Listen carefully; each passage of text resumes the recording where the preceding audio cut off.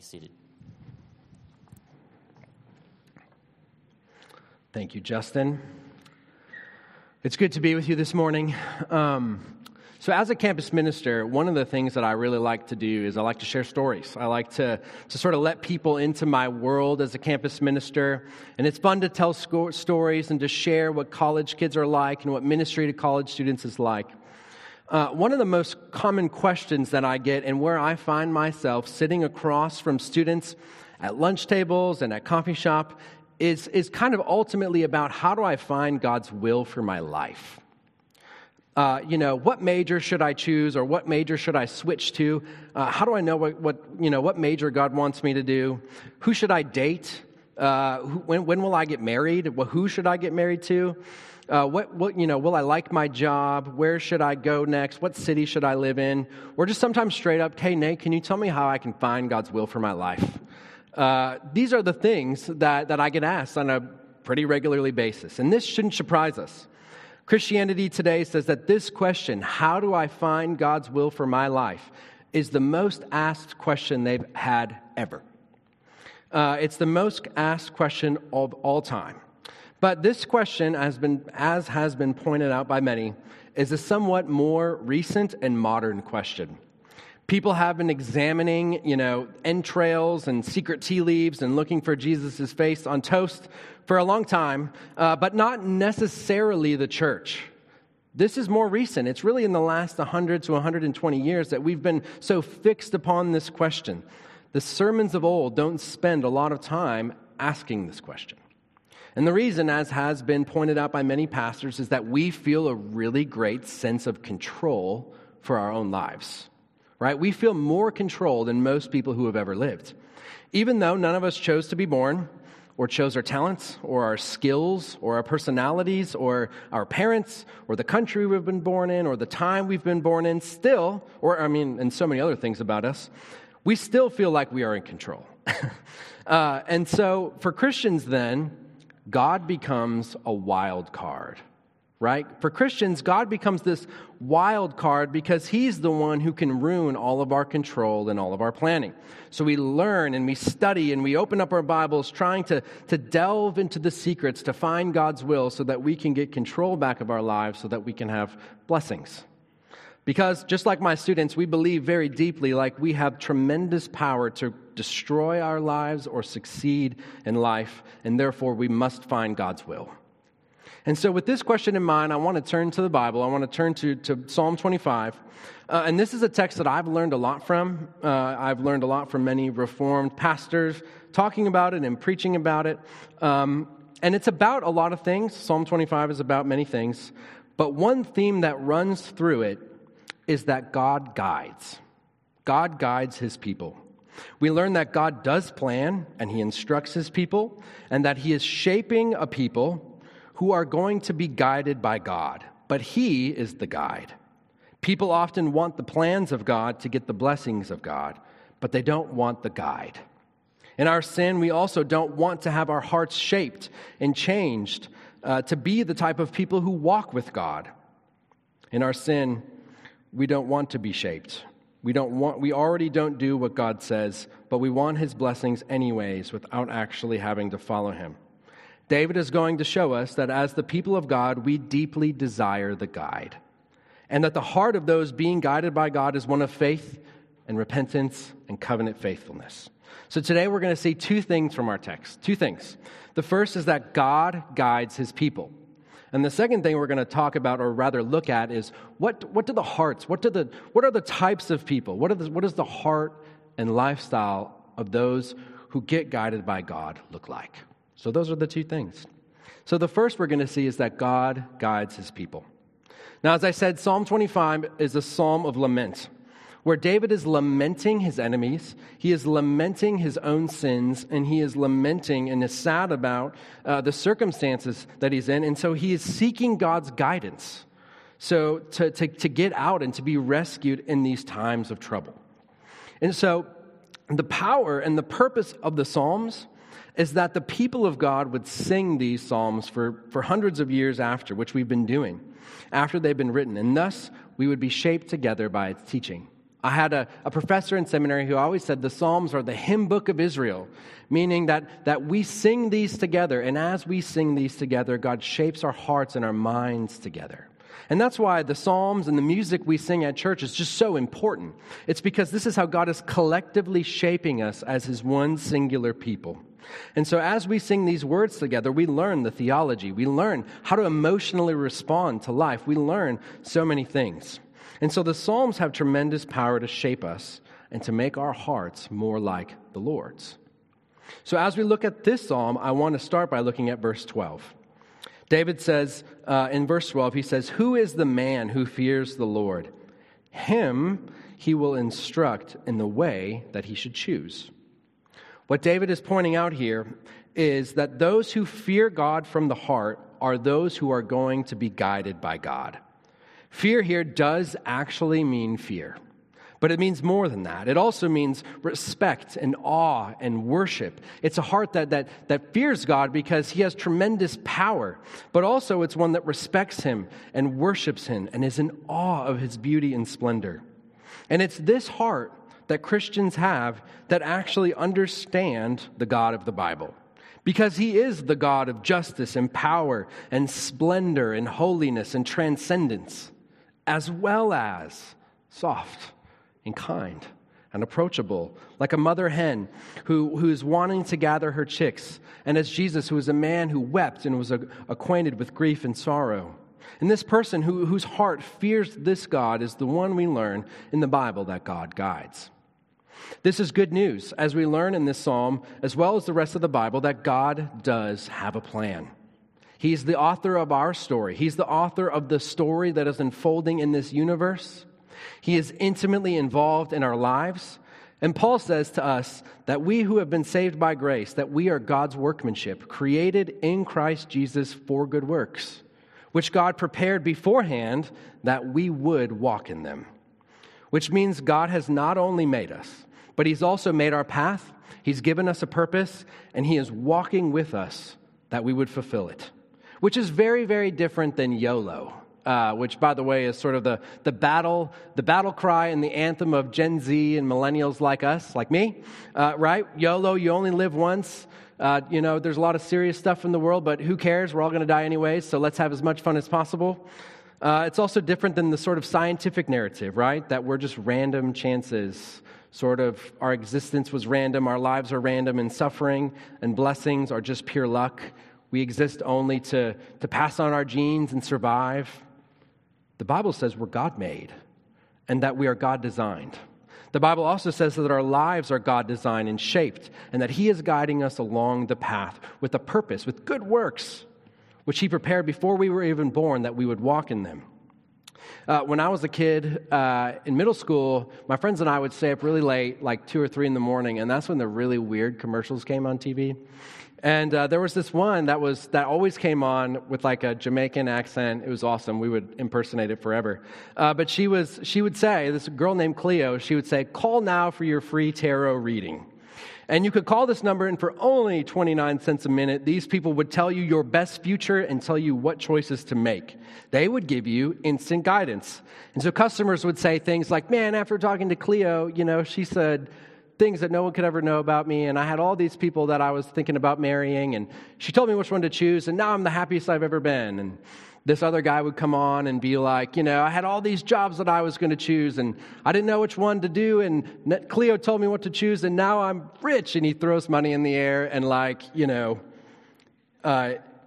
it was crazy. And now I'm living my dream. But here's the thing. For some of us, this is exactly what we want from God. For some of us, this is why we became Christians. God, I just want you to give me the best possible life and to fix all these things, and I don't know what to do, so give me guidance. We want shortcuts. We want security. We want guarantees. What we want is God's guidance, but we don't want the guide. But God doesn't give you the map to your life. He gives you Himself. He gives you the guide. J.I. Packer, in a book, put it this way. He said, "Imagine for a second that you get into a city and you're trying to find a place, but you're lost. What do?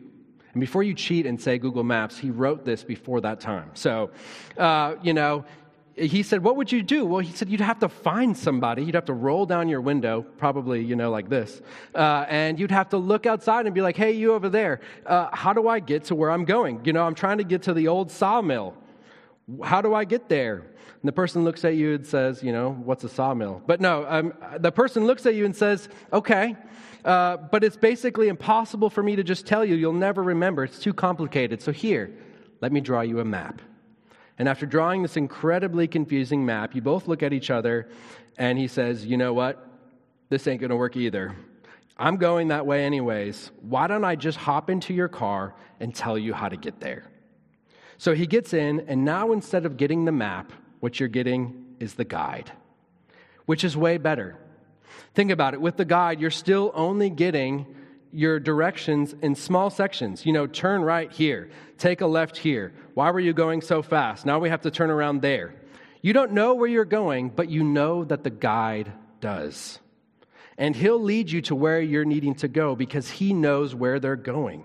And if you screw up, he knows this place so well that he can also bring you back on track. But you'll still have to be patient, and you'll still have to trust the guide. In the same way, God doesn't give us the map of our lives.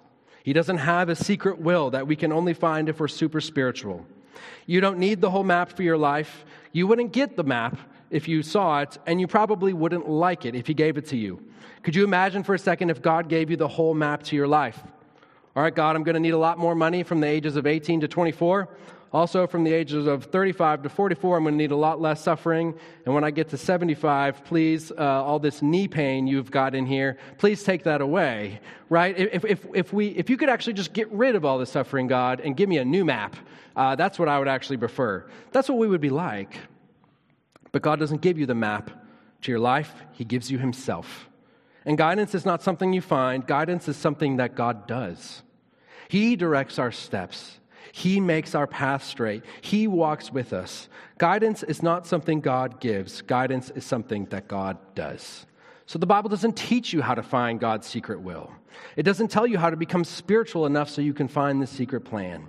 Instead, it teaches what a person looks like who is guided. And until you get this, we'll be looking for signs and visions and dreams which are just not normal. They just don't normally come. So what then is a person look like who gets God's guidance? There are 4 things from this text that I want to talk about that we'll see are true of the people that God guides. And the first is in verse 4. Look with me at verse 4 and 5. He says this, David, prays to God. He says, God, make me to know your ways, O Lord, and teach me your paths. Lead me in your truth and teach me. For you are the God of my salvation, and for you I wait all the day long. Now, what is this verse telling us here? It's telling us that a person who gets God's guidance is a person who knows and is saturated in the Scriptures. The person who gets guided by God is a person who knows and is saturated in the Scriptures. This will be a person who knows God's commands, his laws, and his word inside and out. Why? Because that's where God's will is. That's where God's will is. In the Westminster Shorter Catechism, it says the purpose of the Bible, or what do the Scriptures principally teach?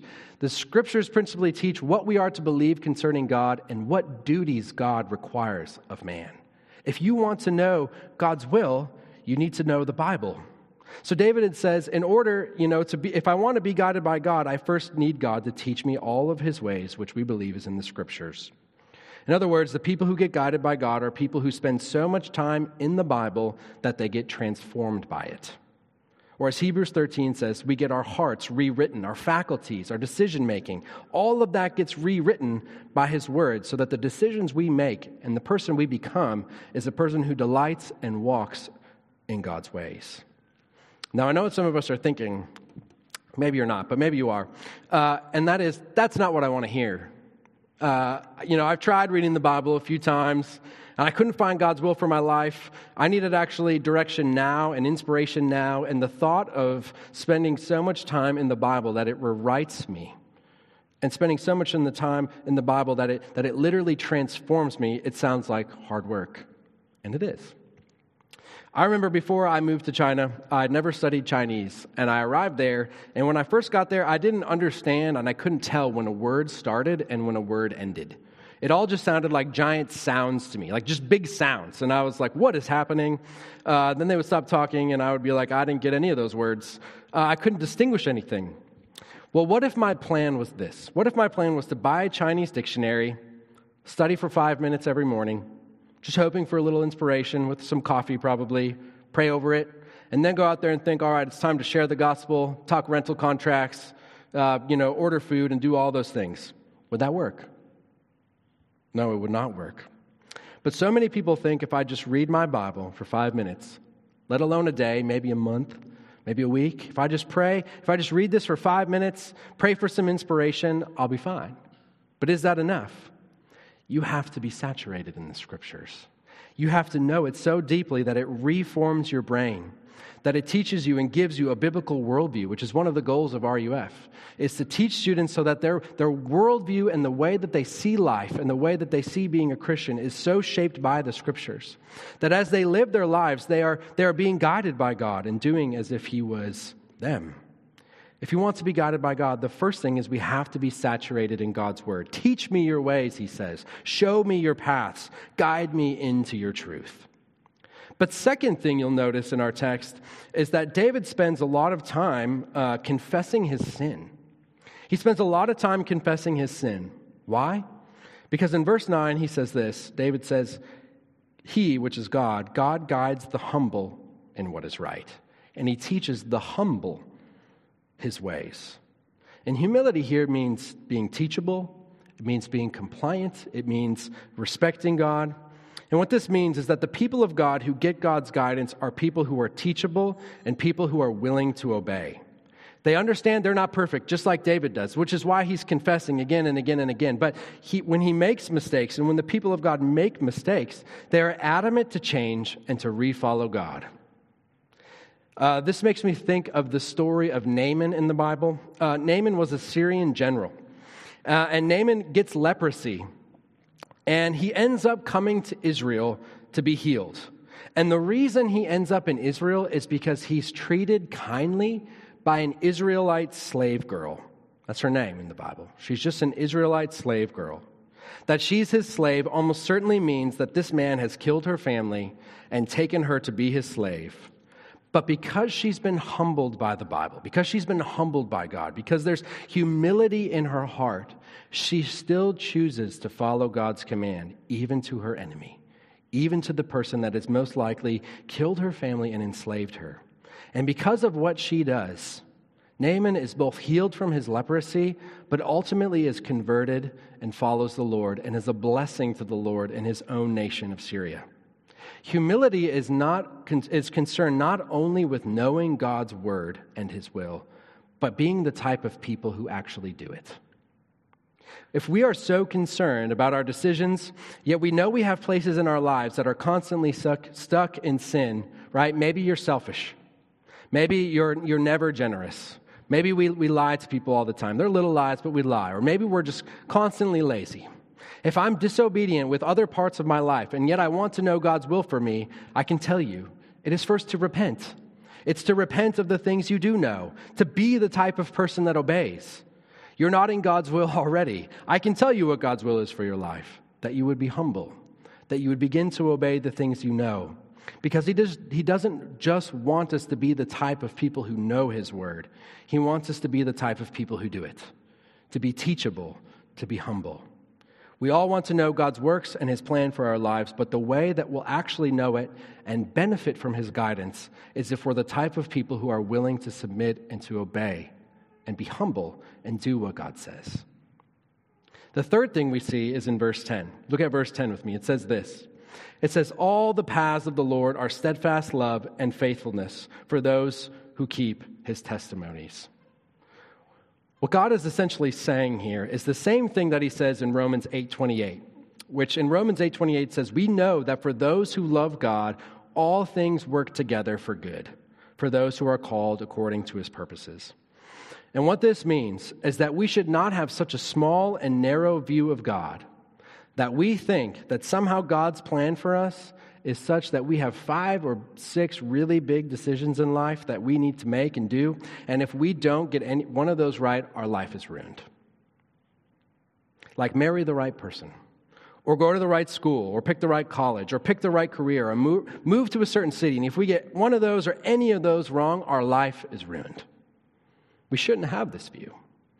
A lot of people feel that God's plan for their lives is like a flight that has 6 connecting stops along the way, and if we miss one connection, you're never going to get to your dream vacation, right? If I miss one, now I'm on God's plan B. And if I miss another big decision, now I'm on God's plan C. And each one gets worse and worse and worse. But the Bible teaches us that everything we do, even our mistakes, even our failures, are part of God accomplishing His will and His purposes in this world. Do you hear that? Even our failures and our sins and our inadequacies are things that God uses to shape us and sanctify us, but also to accomplish His mission and His will in this world. Which means it's going to be okay. Which means we can rest. Which means we can sort of rest from the paralyzing anxiety about crushing our futures and ruining our lives, which is why we're always asking this question.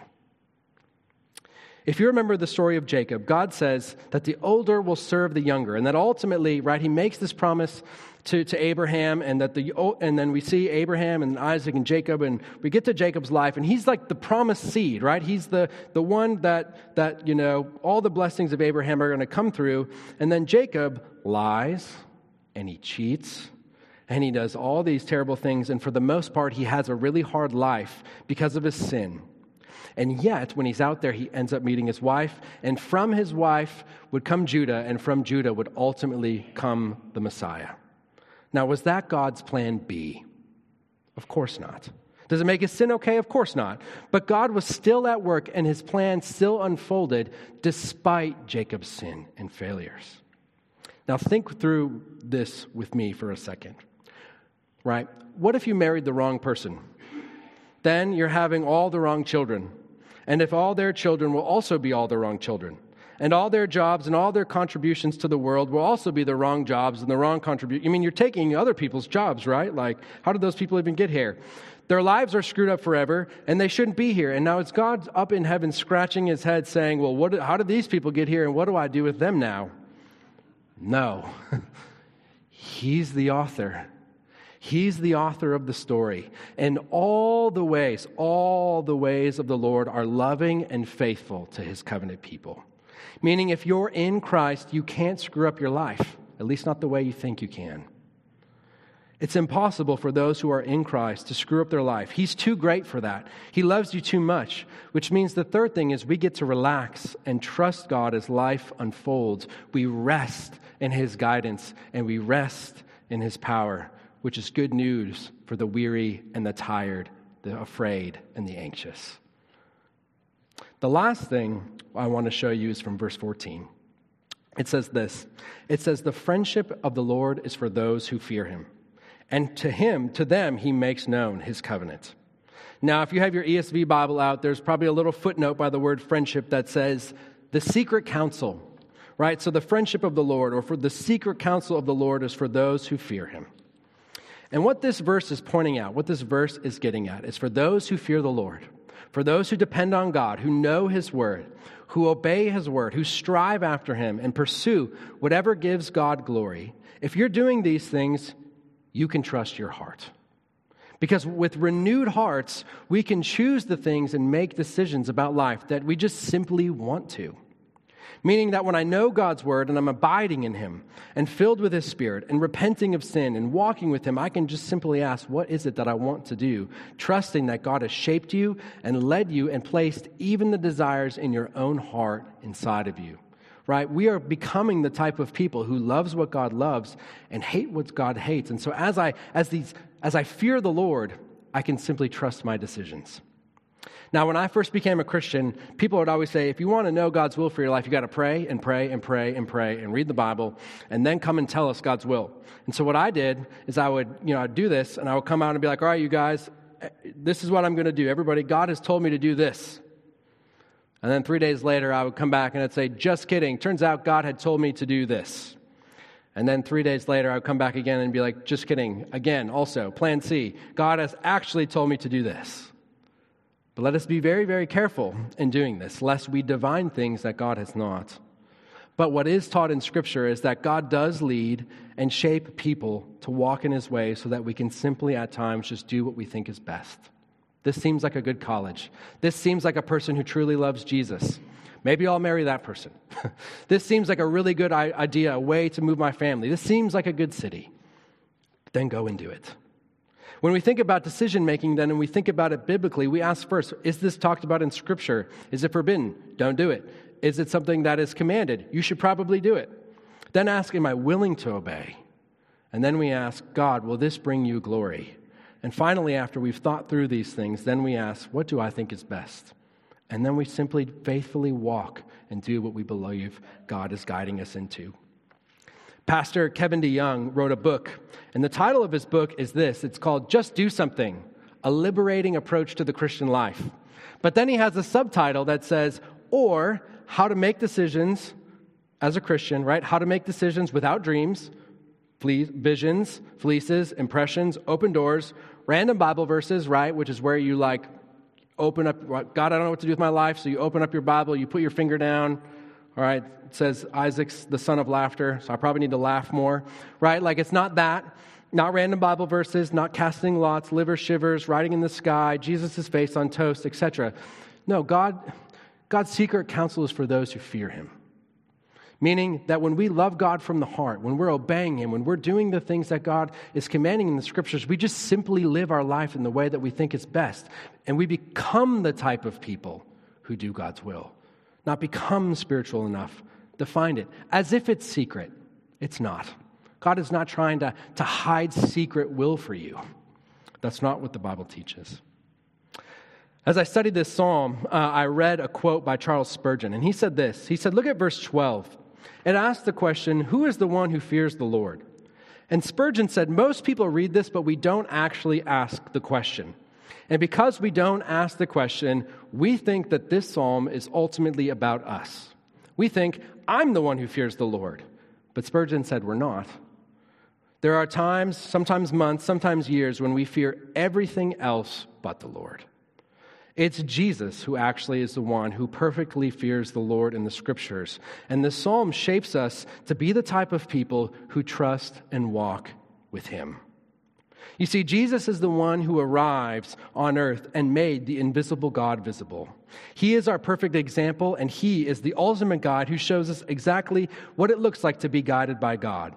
He's God's Word made flesh. He is the one who was perfectly guided by God, and every word and every deed that came from His mouth in His life came from the Father. But Jesus was guided by the Father to His death, to His crucifixion, to pay the punishment and wrath for our sins so that we could be guided by the Father, not to our deaths, but into life. He was the one who feared the Lord perfectly, and yet He was struck down. But in being struck down, He was struck down so that we would not be. And now we who in Christ fear the Lord are not afraid of being struck down, but we know our sins are forgiven. The Bible, this passage says that God leads sinners in the way, and we who are in Christ are those who are being guided into the way. For He has written the Scriptures on our very hearts, which is what was promised in Jeremiah.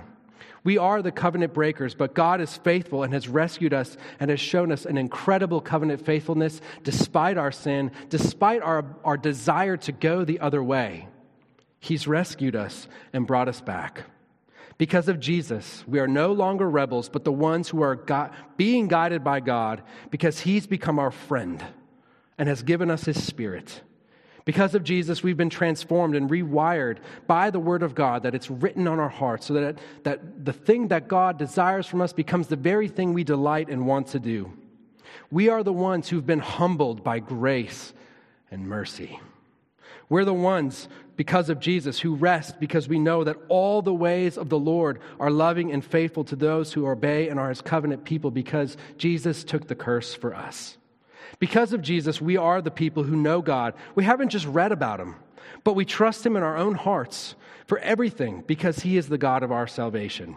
Therefore, we trust Him and choose to ask, What will glorify the Lord? And then we make our decisions. Because of Jesus, God is our guide. He is our friend.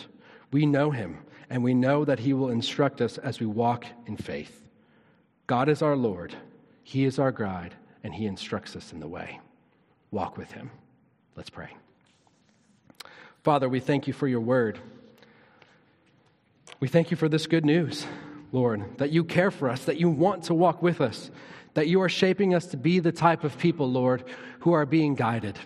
That you've shaped us to be the type of people, Lord, who love your word, who love your commands, who love your law, and who take great joy in walking with you.